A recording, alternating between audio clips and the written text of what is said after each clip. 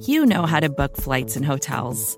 All you're missing is a tool to help you plan that unbelievable travel experience. That's why you need Viator. Book guided tours, excursions, and more in one place. There are over 300,000 travel experiences to choose from, so you can find something for everyone. And Viator offers free cancellation and 24/7 customer support for worry-free travel. Download the Viator app now and use code Viator10 for 10% off your first booking in the app. Find travel experiences for you. Do more with Viator.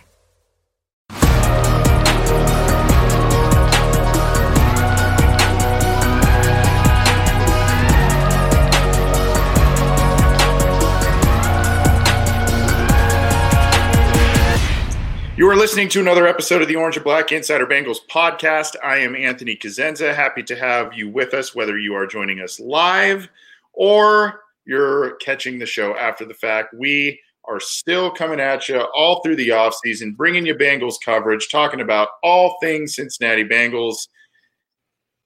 I mentioned earlier, I'm Anthony Cosenza, and I'm joined by John Sheeran, the hero of last Friday, who carried the show on his back for almost an hour by himself. John, you still tired from that listener questions marathon you did the other day? My throat is a little bit. I think it's like the one detraction that we get is that we don't really get to take breaks when we do this live. So I realized like 40 minutes in, I hadn't had a drink of water at all, and my throat just gets dry in general. But you know, it was a nice change of pace. I know that you've had to do that a ton of times before, but you know, it was fun to do. Never really an hour by myself, unless I'm talking to the walls. Which I honestly didn't mean to do it an hour though. It was just like I was at 55 minutes and realized, holy crap, I've been talking for a long time. Well, you did well, and I appreciate it. Unfortunately, I had some stuff come up at the very last minute, and I appreciate you stepping in and going solo with that. The folks have spoken. They want me out. They want you doing solo shows. That's false rumors right there. That's just not going to happen. And it's not even in my contract to go solo. Yeah. But I appreciate you covering for me, and you did excellent covering a lot of different questions, a lot of different topics. If you have not had the chance yet, please go download that among many other different shows on the Cincy Jungle podcast channel. The listener questions was the latest from the Orange and Black Insider that John covered. We also have a recent interview from D&H Sports with David Fulcher. Really cool deal there. Matt Minnick recently spoke with Dan Horde. He's also been putting up some more film review on our YouTube channel. So get the show, whether it's ours or others within the Cincy Jungle Podcast Network. On the audio side, you can get it on iTunes, Stitcher, Spotify, Google Play, Megaphone, iHeartRadio, and then also our stuff, video and audio, is on our YouTube channel and on cincyjungle.com. I mentioned on last week's show there is an icon. It might be, I don't know which side it's on yet. I gotta get well versed, but there's a little icon there. You click that, you can subscribe to our YouTube channel. No excuses. Get the content, get notified when we go live, get notified when new content is available so you can get that. Tonight, we have a lot on tap, kind of talking a little bit of a hypothetical situation as it pertains to the MLB and their current situation because of the COVID crisis. And then we'll talk about some other issues with that, some other, kind of landscape, what the NFL is currently dealing with. And then, of course, we've got more from the 9 for 9 positional series. We're covering wide receivers this week, the segment that is the brainchild of John Sheeran. So we are going to get rolling here. Yeah, Anthony, it's been, I don't know, a little under 3 months since this whole pandemic thing kind of swept America, at least by storm. We haven't really talked about it a lot in terms of, we've gotten a lot of questions about, how's the NFL season going to be impacted? And the answer has been the same time for us because we just don't know. No one really knows about anything about this situation. But this past week, we started to get some clarity, at least from other sports, about what's like the next step. I think the NHL announced there's going to be like a 24-team type of format with like some playing games, and then the playoffs are just going to start. There's talks heating up about the NBA being sequestered all in Orlando with like family members only. So we're starting to see some increased hope and sports, the major sports returning, because we've already had, I think, UFC kind of come back in a limited capacity. With the NFL, I think yesterday, or maybe even today, the NFLPA director, DeMaurice Smith, the president, gave an estimate like a 6 or a 7 out of 10 that the NFL will start on time, and I guess that's what was labeled as relatively optimistic compared to what else has been going on. So things are looking good for the most part. Baseball and the MLB, however, is not looking too promising. And I think insiders say that they have until, I think, the first week of June to figure something out in order for the season, for this 82-game season that they're proposing to start on time. And obviously, one of the biggest drawbacks, the whole, the impasses that they're dealing with right now is the salary cuts. Is, how are teams going to manage to pay players what they feel like they can without having all the TV revenue from a full season? And, it's unfortunate because they don't have, the MLB doesn't have the luxury of those TV contracts the NFL does. So they're not going to be able to survive, with games being played without fans in the stands. They're going to have to cut salaries. And that's honestly, like, I'm looking at the proposals for the salary cuts based on how much a player makes. Like, a player who's projected to make $20 million for this year is only projected to make $5 million under this proposal. Players who makes $10 million, a little under $3 million.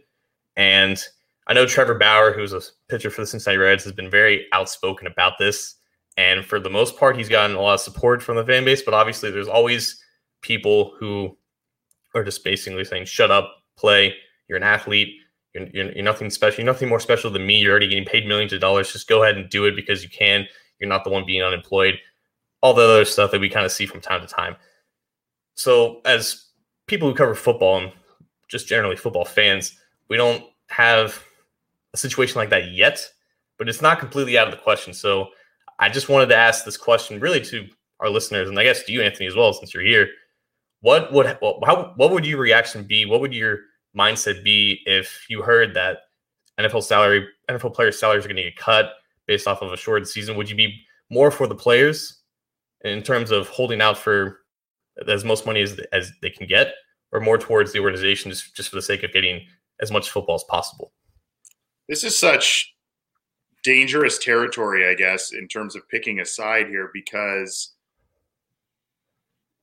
on one hand, I understand you're working less, so why should you still be paid when you're working significantly less? In terms of at least an ownership, a business owner, a business standpoint, you look at it from that. And I think most people from if you approach it pragmatically, I think you would kind of understand that from a business owner perspective, you pay for work that's done. That's just kind of how it is. But at the same time, there are contracts. And there are, guys sign contracts to be paid a certain amount of money. Now, granted, those contracts have language in them based on performance and amount of games and other incentives. So, I see both sides of this. Part of me sides a little bit more with the players because I think that there have been some shortcomings on their side over the past couple of CBAs in terms of money and that sort of thing. So, and really, these are circumstances outside of their control. This isn't a player strike causing them to miss games. I think if you talk to most of the players, they would kind of say, well, if it's safe enough for us to play, we'll play, right?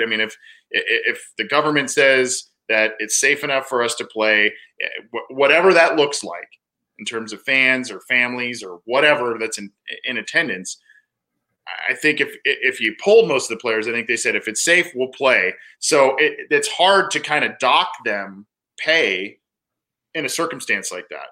But, I do understand it's kind of a pay for play type of thing, especially for a lot of guys in the NFL. There's a lot of incentives and stuff built into contracts. So I understand, and it's a tough line to toe. And the fortunate thing for college football and for the NFL is they have now the benefit based on when they play, when this crisis hit.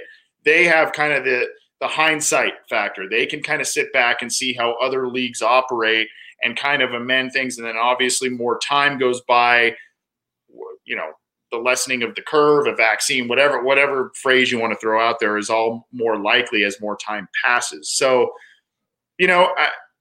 I think I would side a little bit more with the players. The salary cuts from the MLB standpoint to me was pretty significant from what was projected. I was a little surprised at some of those numbers that were thrown out. So, if I had to choose a side, I see both sides. I guess I would side a little bit more with the players because, it's not really they're not choosing to not play in this scenario, whereas a strike would maybe that would be the case. Right. And we have Will Smith in the comment section, just prorate on games played. And that's also, it's another way of looking at those projected salary cuts. I think when you look at it from a prorating standpoint, it's the players who make more that are suffering like the most. They're seeing they're not seeing as big of a discrepancy from just like the base numbers, but they're seeing significantly more compared to guys who make less than about $10 million. This conversation has always been about relativity to me, because at the end of the day, like owners and people who own any sports team and any of the big four in America, they're multi-million. No, they're not multimillionaires. They're 100 millionaires. They're almost billionaires in some cases. And with baseball, it's a little bit different because it's not the hard cap situation that the NFL has to deal with. And obviously, there's teams like the Yankees and among other teams that have their own specific TV deals, and not everyone is on that fair playing field. It's not fully divvied up with all 30 franchises or whatever. So it's a little bit different. But just in general, I think it's just wrong to equate regular people with athletes in this sense, because the proportion of their salaries compared to what their owners make is pretty much by and large different than what just your average Joe who makes about five figures compared to what his boss makes, and just maybe the CEO of just a regular standard business. And that is never in my mind just clicked for how people kind of compare them.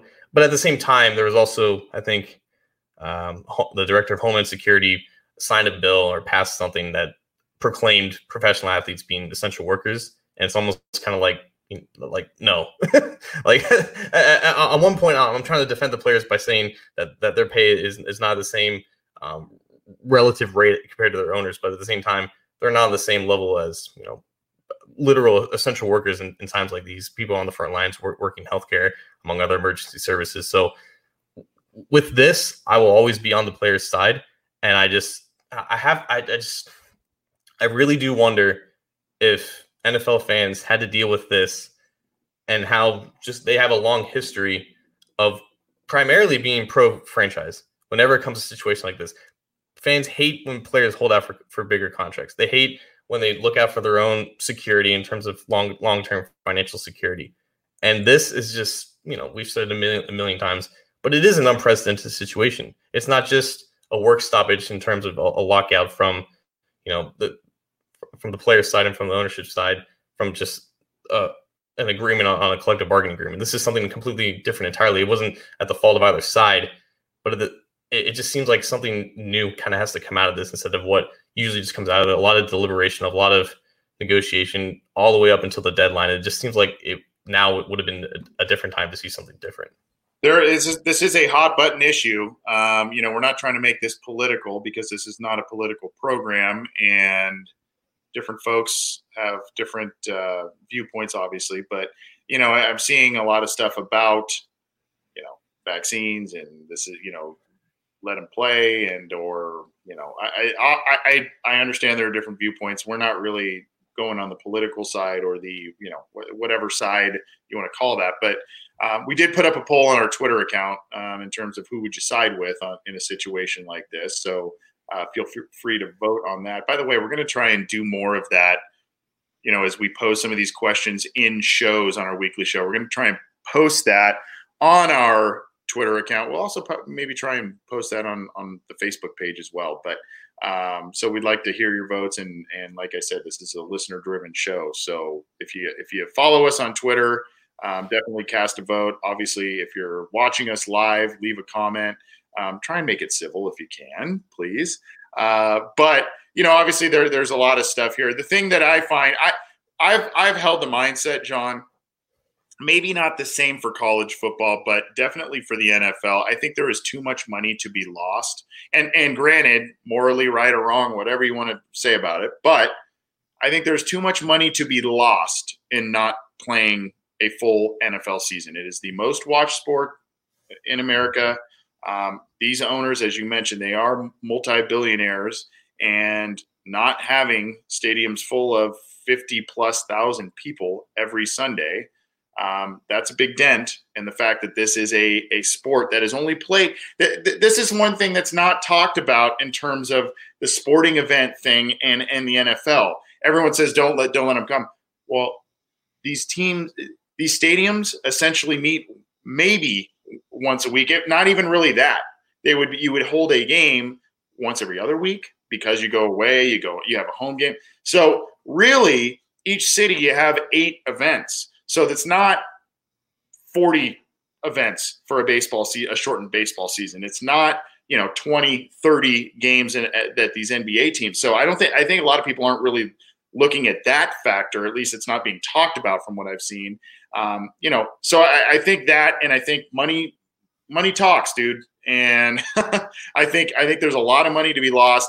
The one entanglement I see, John, and I'm curious what you think about, since we both live in different states and sometimes they have diametrically opposite political views and how they run the states. But the fact that states are kind of independently doing different things and how they're opening things, how they're not opening things, that sort of thing, I wonder if that's a factor also, instead of a blanket, hey, we're going to have an NFL season. I am curious as to, certain states that have kind of were maybe earlier on the lockdowns are now going to be having full seasons, or that's where teams are going to migrate to play a full season.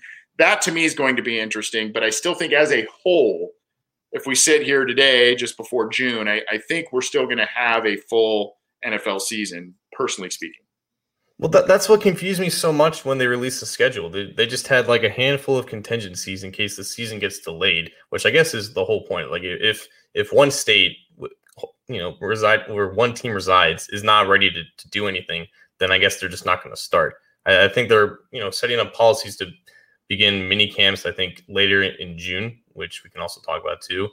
But that's the difference between the NFL and the NCAA, because the conferences, they're almost like their own entities. And there was talk about, if one conference feels confident that they're ready to play and another conference doesn't, then they may strong arm the NCAA into just playing the games that they want. The NFL in itself is just one, entity, and anything only goes based on, majority owner approval. So yeah, I think that's why they want to keep this stance of confidence that the season is going to happen, because I don't think they want to open that can of worms just yet. But it is interesting to think about, because there are some states that are much better off than others. But obviously, when it comes down to it, we just haven't heard anything about any type of sequestrian plan or any type of other contingency besides every team has the same bye week, and every team has the same bye week as their week 2 opponent in case the season gets delayed, and just like the first game of the year just gets moved back to the end of the regular season. So we know next to nothing. That's why it's been kind of difficult for us to answer some questions that we've gotten about this topic. But, with everything that's now going on with other sports, you're right, though. There are some precedents that are being set. There are some, ways to manage this that the NFL can now use. And now it's just up to them to kind of, take action on that when the time comes.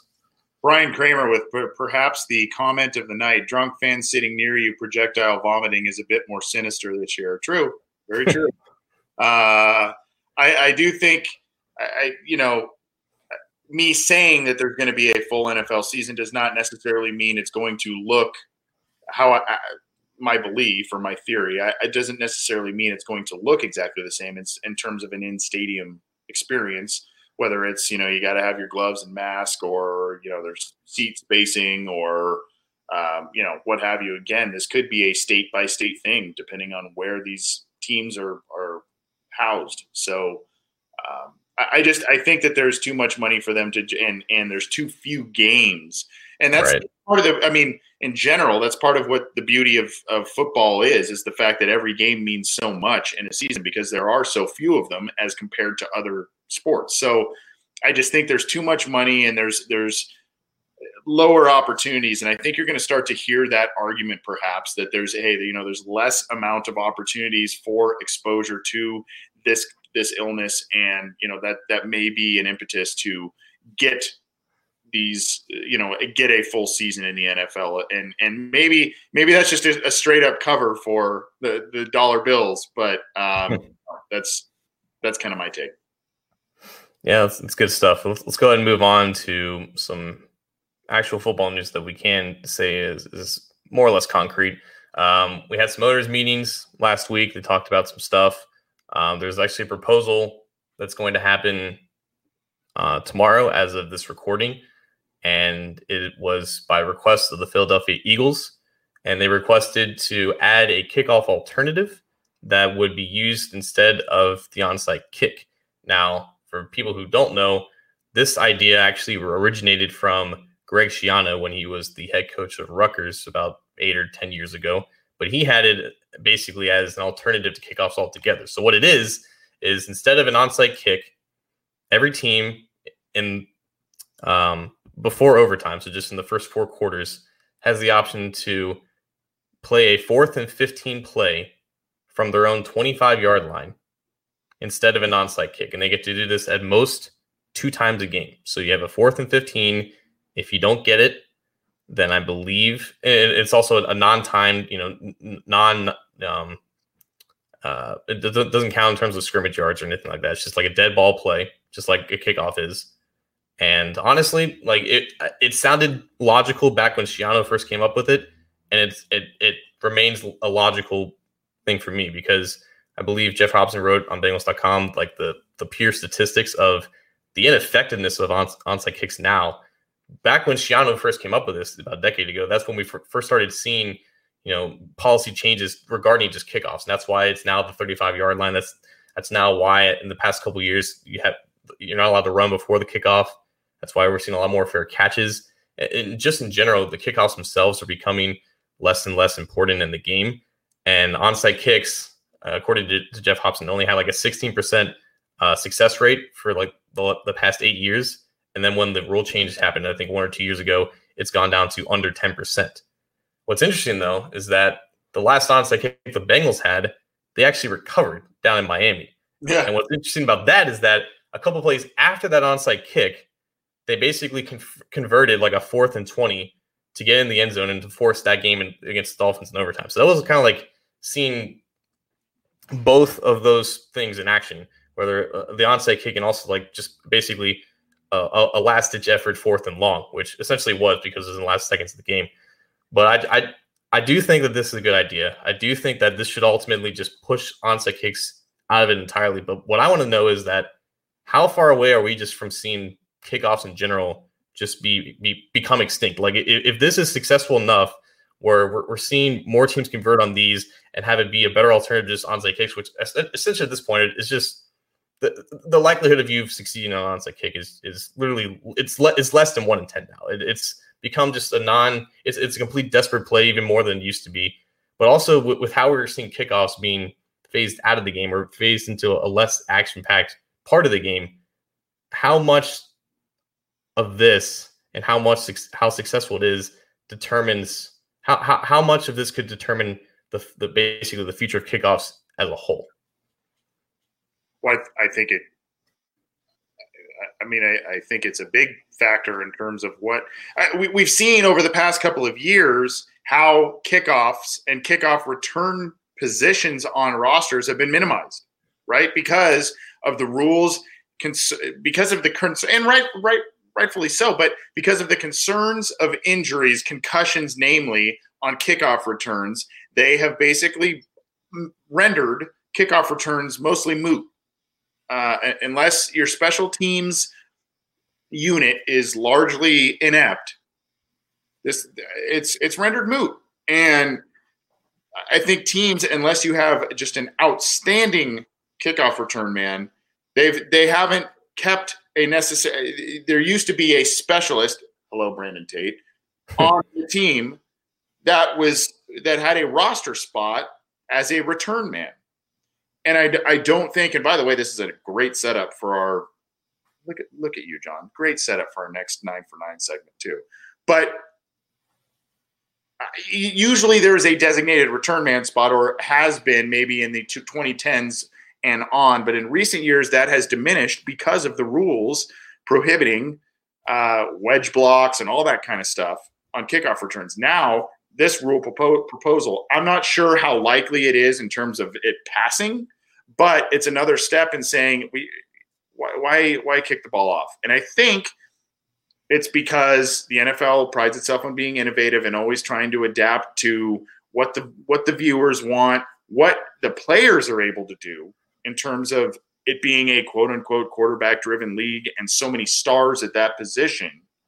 I think they're just trying to, so to speak, give the people what they want. I think onside kicks were once very exciting in terms of a viewership type of thing. But as you mentioned, John, the likelihood of a team actually coming up with this improbable play is so low, you just kind of go, oh, God, they're not going to get this, right? I mean, it's just kind of like, why are we even doing this? So, and it seems to be more likely that a team, especially with a potential star quarterback, maybe you've got some talent on offense, can maybe do this mini Hail Mary type of play and convert and continue to keep the game interesting. Really, this is about viewership. This is about viewership. It's about team, but it's about people wanting to watch something that's, yes, exciting, yes, improbable, but not something where they go, oh, onside kick, where's the next game? I mean, pretty much. Like at the end of this year, there's going to be enough data to determine, from a base perspective, how successful this play is. And we're seeing people in the comments saying, like, from Overzealous from YouTube, teams that are good, like the Saints, will be able to run up a score because they routinely get 20 yards on the pass. Well, that's kind of how the NFL is trending anyways.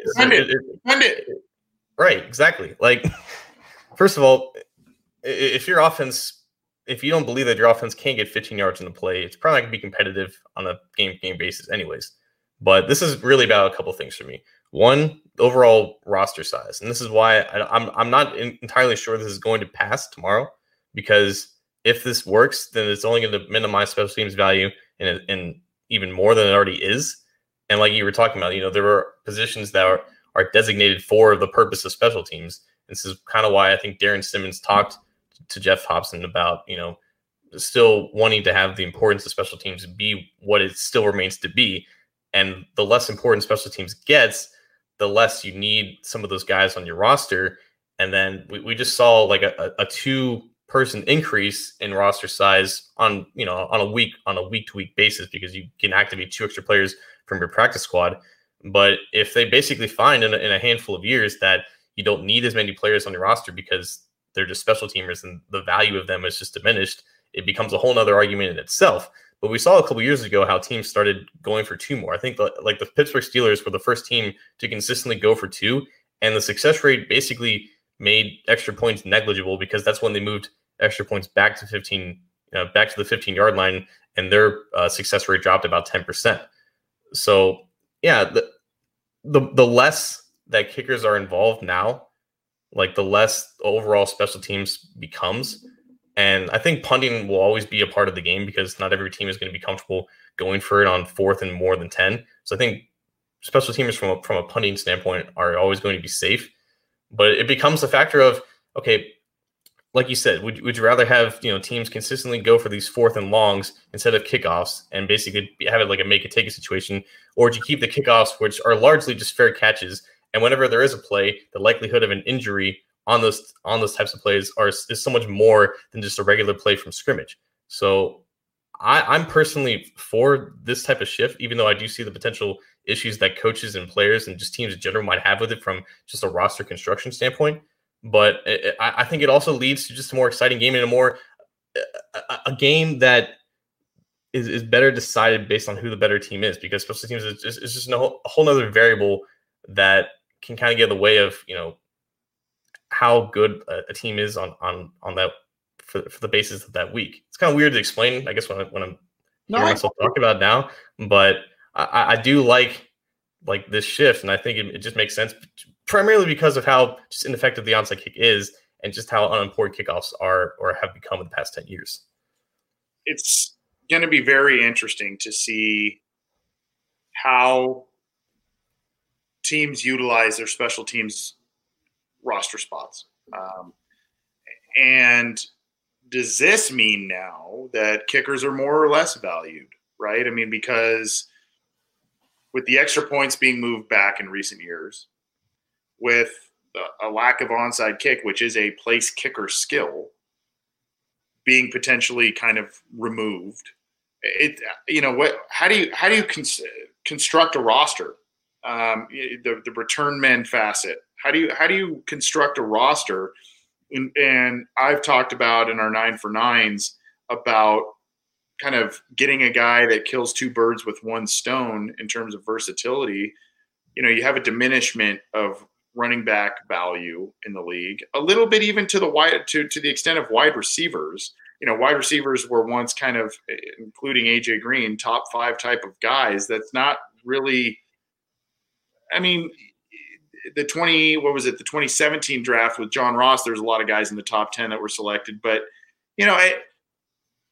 my point is, do you maybe load up more on running back or wide receiver, and you get a guy that is technically a running back but gives you kind of that positional versatility as a return man, so you can kind of double dip and save roster spots, maximize roster spots. I don't know. I guess I just truth be told, I'm a little bit old school and I'm a little bit of a football purist. So hearing the potential elimination of certain things that have been long time NFL standards is a little bit like, okay. But I do understand that the league is a league of adaptation and they want to give the viewers what they want.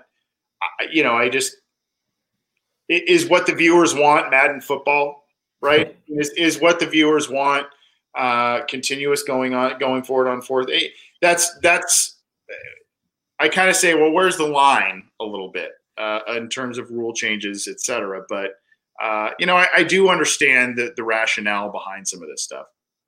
Right. And I think if I remember correctly, Shiana's original proposal was that 4th and long play, or the other team just gets the ball on their 30 or 25, which honestly, it wouldn't change the game that differently in terms of just an average starting field position perspective, but also because there's just not as many kickoff returns. And I know it's nostalgic for us to like that because it's a very exciting play, but that's just where we saw a lot of injuries happen, a lot of life-threatening injuries. Eric LeGrand, who I think used to play for Shiana, he was paralyzed from a kickoff play.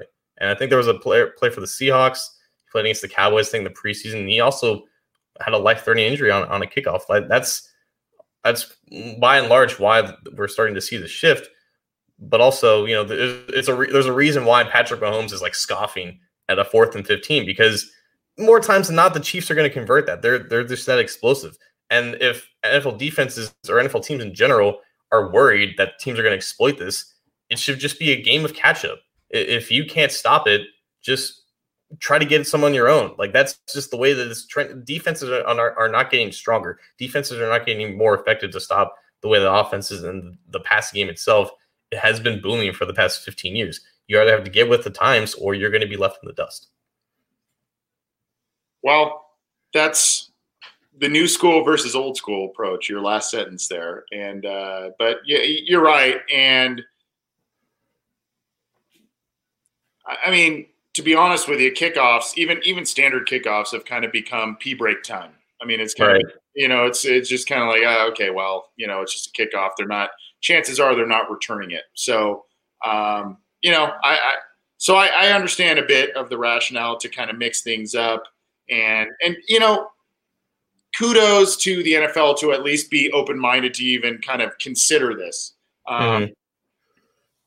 They could have been, very just no way. This is ridiculous. This is, they could have been very traditionalistic and they weren't. So, kudos to them for at least keeping an open mind. Whether it passes or not, I don't know. Maybe we're a year or so away. Maybe it's one of those pass interference challenge type of situations where it's something that they try and it's kind of like, yeah, this isn't working, and it's a 1-year experiment and you move on. I don't know, but at least there's an open mindedness there. Right. I mean, it'll be interesting to see what happens, but this is the Orange and Black Insider Bengals podcast. He's Anthony Cosenza. I'm John Sheeran. We're coming at you on a regular scheduled programming this week. And we're going to move on to our final segment of the week, the fourth part, if you will, of our 9 for 9 series, where we go 9 weeks covering what was supposed to be the 90-man Bengals roster, but I think it's still only 84 at the moment. Kind of ruined my whole title segment that I was originally going for, but regardless, they essentially have 90 players. This week, we're going to go take a look at the wide receivers. And it's a position that, for the better part of my life, or at least my life as someone who follows the Bengals, it's always been a position of strength. And just in general, when you look around the NFL, every team has at least 3 receivers that they can count on, that they feel comfortable starting. And if that's not the case for your team, then you're just in trouble, or you just are terrible at evaluating talent. This year was no exception. There was like 20 or 25 receivers drafted in this draft in what was considered one of the best classes of wide receivers in recent memory. And for the Bengals, they're not the exception here. Like, they have at the bare minimum 6 guys on their roster right now that any team would love to have on their roster. Now, maybe the 6 guys are a little questionable, but there's 5 guys I think that you feel comfortable at least rotating into the game for like 10 to 15 snaps. And I think that's where I want to start this discussion, because we can talk about, who's going to make the team and whatnot based on the back half of that roster. But how this offense is supposedly going to look, it's going to feature still 3 receivers. But Anthony, is this a year where we start to see a more healthy and robust rotation of those 4th and 5th receivers, whoever they may be, whether it's Alex Erickson, Auden Tate, freshly drafted T. Higgins? Do we see more of a rotation to maybe give AJ Green a little bit more refreshers, to maybe make John Ross more of a rotational guy? Do we see just more movement of the receivers to make the most out of the depth that they have at this position? I think so, because it's out of necessity because of those injuries. And I think even though, AJ Green can be a racehorse for you, John Ross can be a guy that can, do some things when healthy. The recent history is telling you that they can't be healthy. They can't stay healthy. And I that's the unfortunate truth. That doesn't mean they can't be effective this year. That doesn't mean they can't even stay healthy this year. But I think the big key of them staying healthy this year is a rotation. And I think that's why, a lot of people leading up to the draft, I personally believed going into the draft that they were going to get a wide receiver by round 3. And that was for sure going to happen. A lot of people were saying no, quarterback and then offensive line, linebacker, that sort of thing. Wide receiver's not a need.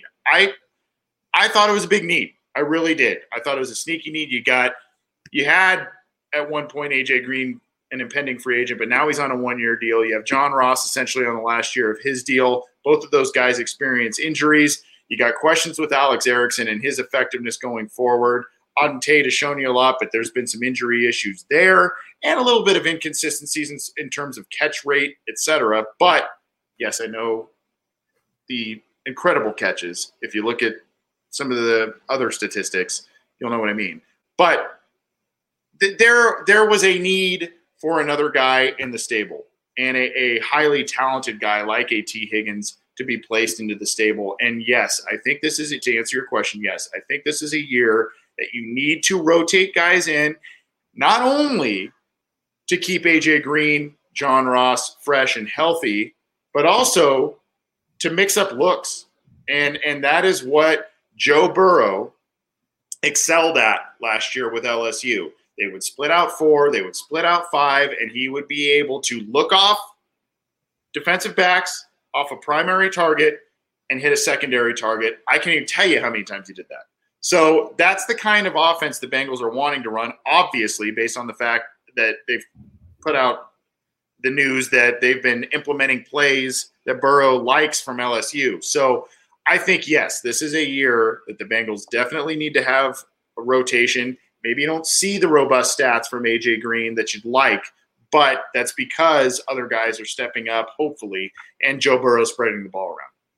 As far as the starters go, because I'm with you. I think you're going to see the guys who are listed 3 through 5 on the depth chart not get equal snaps, but get essentially equal snaps or equal opportunities throughout the game, where you have still Green and Boyd as your top 2, provided that Green stays healthy and Boyd continues to stay healthy, because that's been an underrated trait of his career up to this point.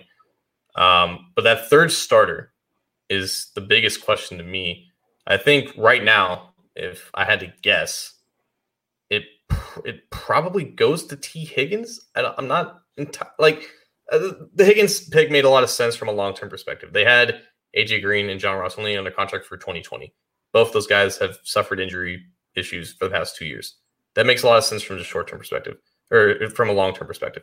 From a short-term perspective, I don't know if you can make the argument that he fits demonstrably better with Joe Burrow than John Ross does, because I think at that point, when you have a quarterback who's just that much more accurate and can place the ball that much better than his predecessor, then I'm not sure that type of wide receiver fit exactly makes the most sense or is in the same conversation as it was in years past. But I think with the Higgins pick, you basically make him like a pseudo starter and have Ross come in more optimal situations in the game that best fits him. And then you basically have him as the speedster. You have Tate as your possession guy, as your jump ball guy or whatever. And then you have Higgins handle more of like the nuanced stuff that Ross has yet to grasp. If you're more comfortable with Higgins going through camp and going through the preseason and whatnot. But if you had to guess by the end of the season who gets more snaps over T. Higgins and John Ross, provided that both stay healthy, if you had to guess between one of those guys, who do you think takes the most snaps by the end of the year? Higgins for sure. And I think so because of a lot of reasons, namely trust by the coaching staff, and namely which regime picked who. And I think that kind of says a lot. And I think that the fact that the Bengals have a potential Hall of Fame wide receiver in AJ Green, that, they wanted to bring back for sure.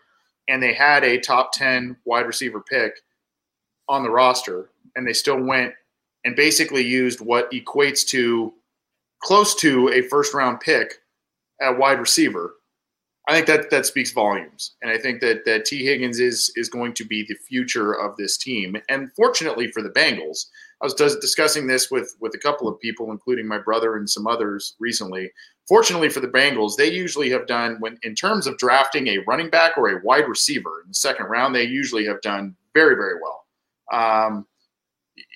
Mixon, Bernard, Carl Pickens, Darnay Scott. I mean, they've grabbed Chad. I mean, the list goes on and on and on and on and on. So they've done very well in terms of grabbing the guy. Now, I don't want to set too lofty of expectations for Higgins, but I see him in that mold as of being a very productive player for this team. And I think he brings some things that complements Joe Burrow's game that maybe John Ross does not. So right now, I think Higgins probably, and maybe it doesn't occur till later in the season, but I think Higgins is the guy who gets the more snaps. Personally, before I kick it back over to you, John, the one thing also that makes me think that, aside from regime and, all that kind of scheme fit, that sort of thing, is, this team or this coaching staff rather, has shown under the Zach Taylor era, has shown a propensity to promote competition and promote best guy plays. And I think that as the year goes on, you're probably going to see, for the reasons I mentioned before, that Higgins may be a better fit for what they're trying to do, and that's why he gets the more snaps as the year goes on. And I definitely think that was why, for the most part, he was drafted. Real quick, Overzealous, click off the chat and then come back in. You're not talking into a vacuum here. Sorry, we got some requests in the comment section. But Higgins, it does make a lot of sense for that. And I do think that ultimately trust will be the resulting factor in that, and that Ross just has to earn a lot of that trust. And I still think he'll get opportunities to do so. But I do like the idea of having that basically a 3-man rotation of Higgins, Ross, and Tate all coming into the game, into your 11 personnel sets. And, in different alignments on the formation. Because also, if you're going to run a lot of LSU plays, Joe Burrow had Clyde Edwards-Helaire lined up out wide a lot. So that basically takes away one boundary spot. And maybe you have either Tate or Higgins take the other. You can then use Green more in the slot, where they were starting to use him more in 2018. And honestly, in the last 3 seasons that he was healthy, he was one of the more productive slot receivers in the NFL. He just wasn't used there that much because he's AJ Green. You want to use him as your X, but it just opens up a lot of different possibilities. So we have a decent idea about the top 5. Green, Boyd, Ross / Higgins, Tate, and that's 5, right? But yeah, it's 5.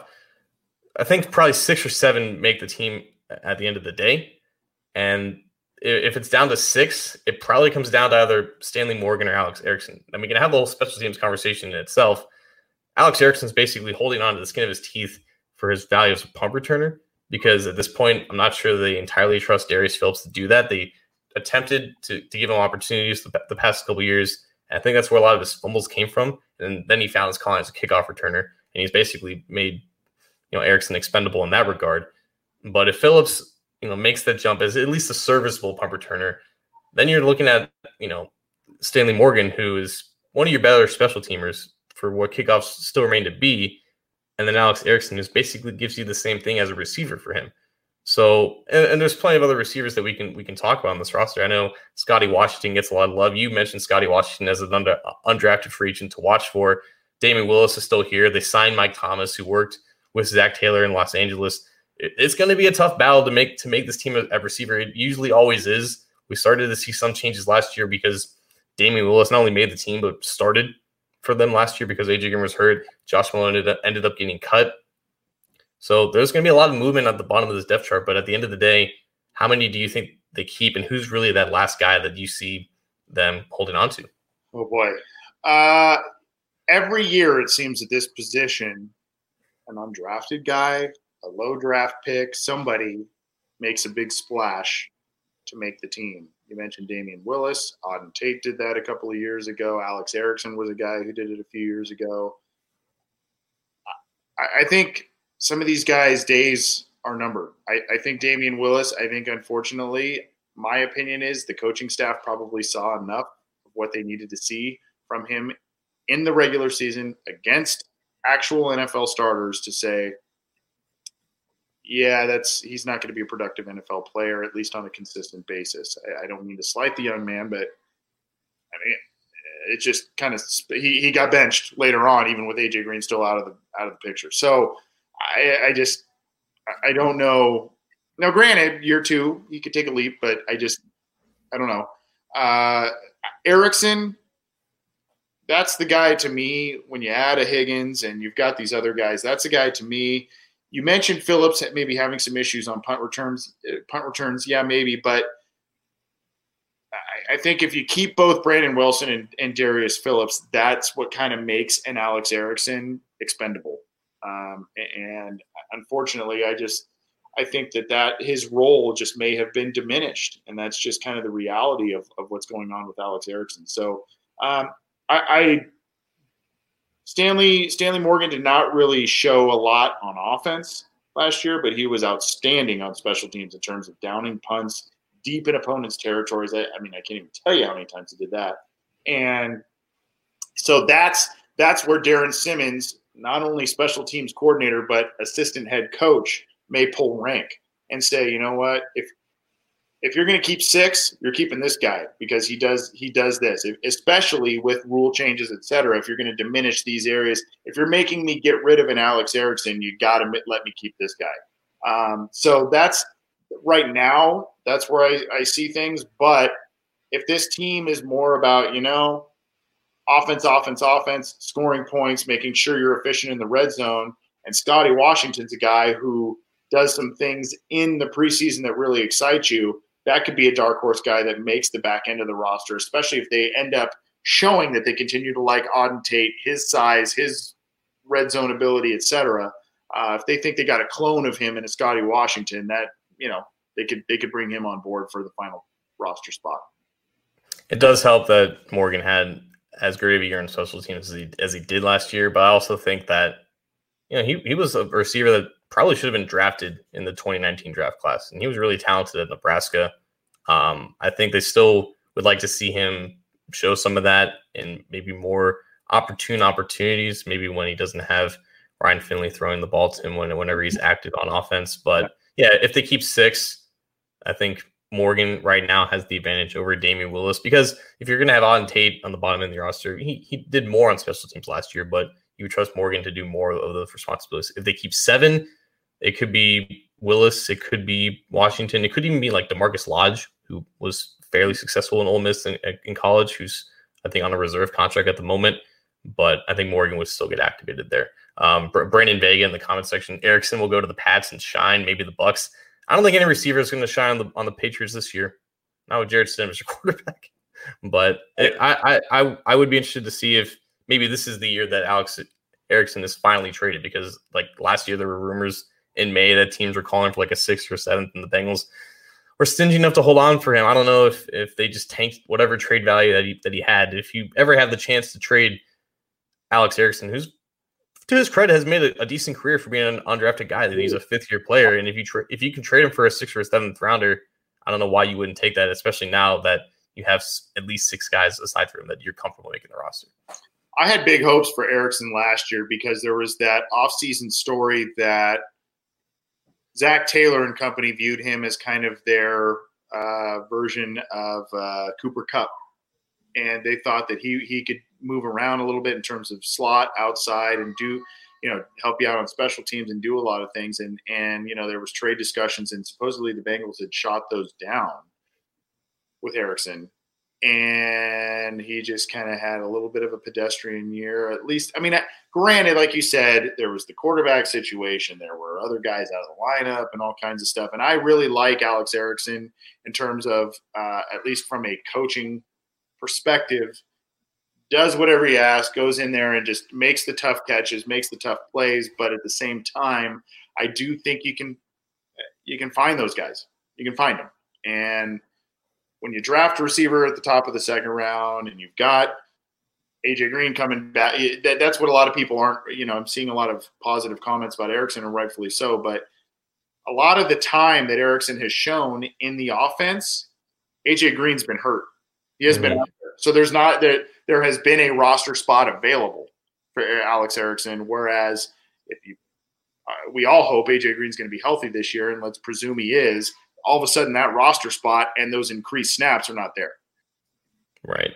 Like, as long as Boyd, Green, and Higgins all stay healthy and play consistently, they're going to be fine regardless of the other guys that they keep. But Anthony, let's go ahead and drop the mic. What do you got for us? For those who maybe if they pay so close attention to the background behind me, I am in a little bit of a different venue than usual, and doing a little bit of a quote unquote vacation, a little bit with my family. But in this area, John, I met a gentleman named Jason, and how I met him, I was out and about, and this guy comes up to me and says, "Hey, do you podcast for the Bengals? By the way, I'm in Arizona. I don't know if I mentioned that or not. Do you podcast? Do you do stuff for the Bengals?" And I'm like, yeah. And he's like, "Oh man, I watch your stuff." And he was like super complimentary, and I listened to your show. I basically listened to your show and the Bengals Booth podcast with Dan Horde. And so his name's Jason. I don't know if he's into being private or not. I won't release his last name, but Jason was a very nice guy that I met literally today, and was complimentary about the program in Arizona, a Bengals fan. He was a guy that was from Cincinnati, moved to Arizona. Really nice guy. Going to try and maybe do a little somewhat get together with him if I've got some extra time while I'm out here. But very nice guy, very complimentary about the show. And I was just blown away that he stopped me and recognized me and was complimentary about what you and I do on this show, John. And I just, sometimes you do a show and you kind of go, was that what the people wanted? I don't know. And just to be out and about and just be stopped by somebody and a Bengals fan and a guy who really likes the show. I just thought that was really cool. And I'm not blowing smoke and making this story up. I swear this happened literally a few hours ago. And so Jason, I appreciate it. And it was good meeting you. Arizona has a special place in my heart. I spent like the first 6 winters of my life chilling in Paradise Valley, which is it's near Phoenix. My grandparents had just like a condo that they would go for about 8 weeks of the year, and I spent a lot of my childhood there. So I haven't been back there since, but I would like to go back there again because I love the dry heat and it gets me away from the humidity of Cincinnati. So it's hot. It's a good type of hot. It's a good, especially for what I need, because I sweat profusively. My back, so like I need that dry heat, even though it does get to like 119. So yeah. But I think that's gonna do it for us on this week's episode of the Orange Black Insider Bengals podcast. Thanks, Anthony, for hopping on, even on your little vacation of yours. Download the show wherever you can get your podcast: Stitcher, Apple, Spotify, Google Play, whatever. Leave some 5-star reviews. We could, use a couple more of those, but thanks for tuning in, either live or after the fact, and we will see you again soon. Thanks, John.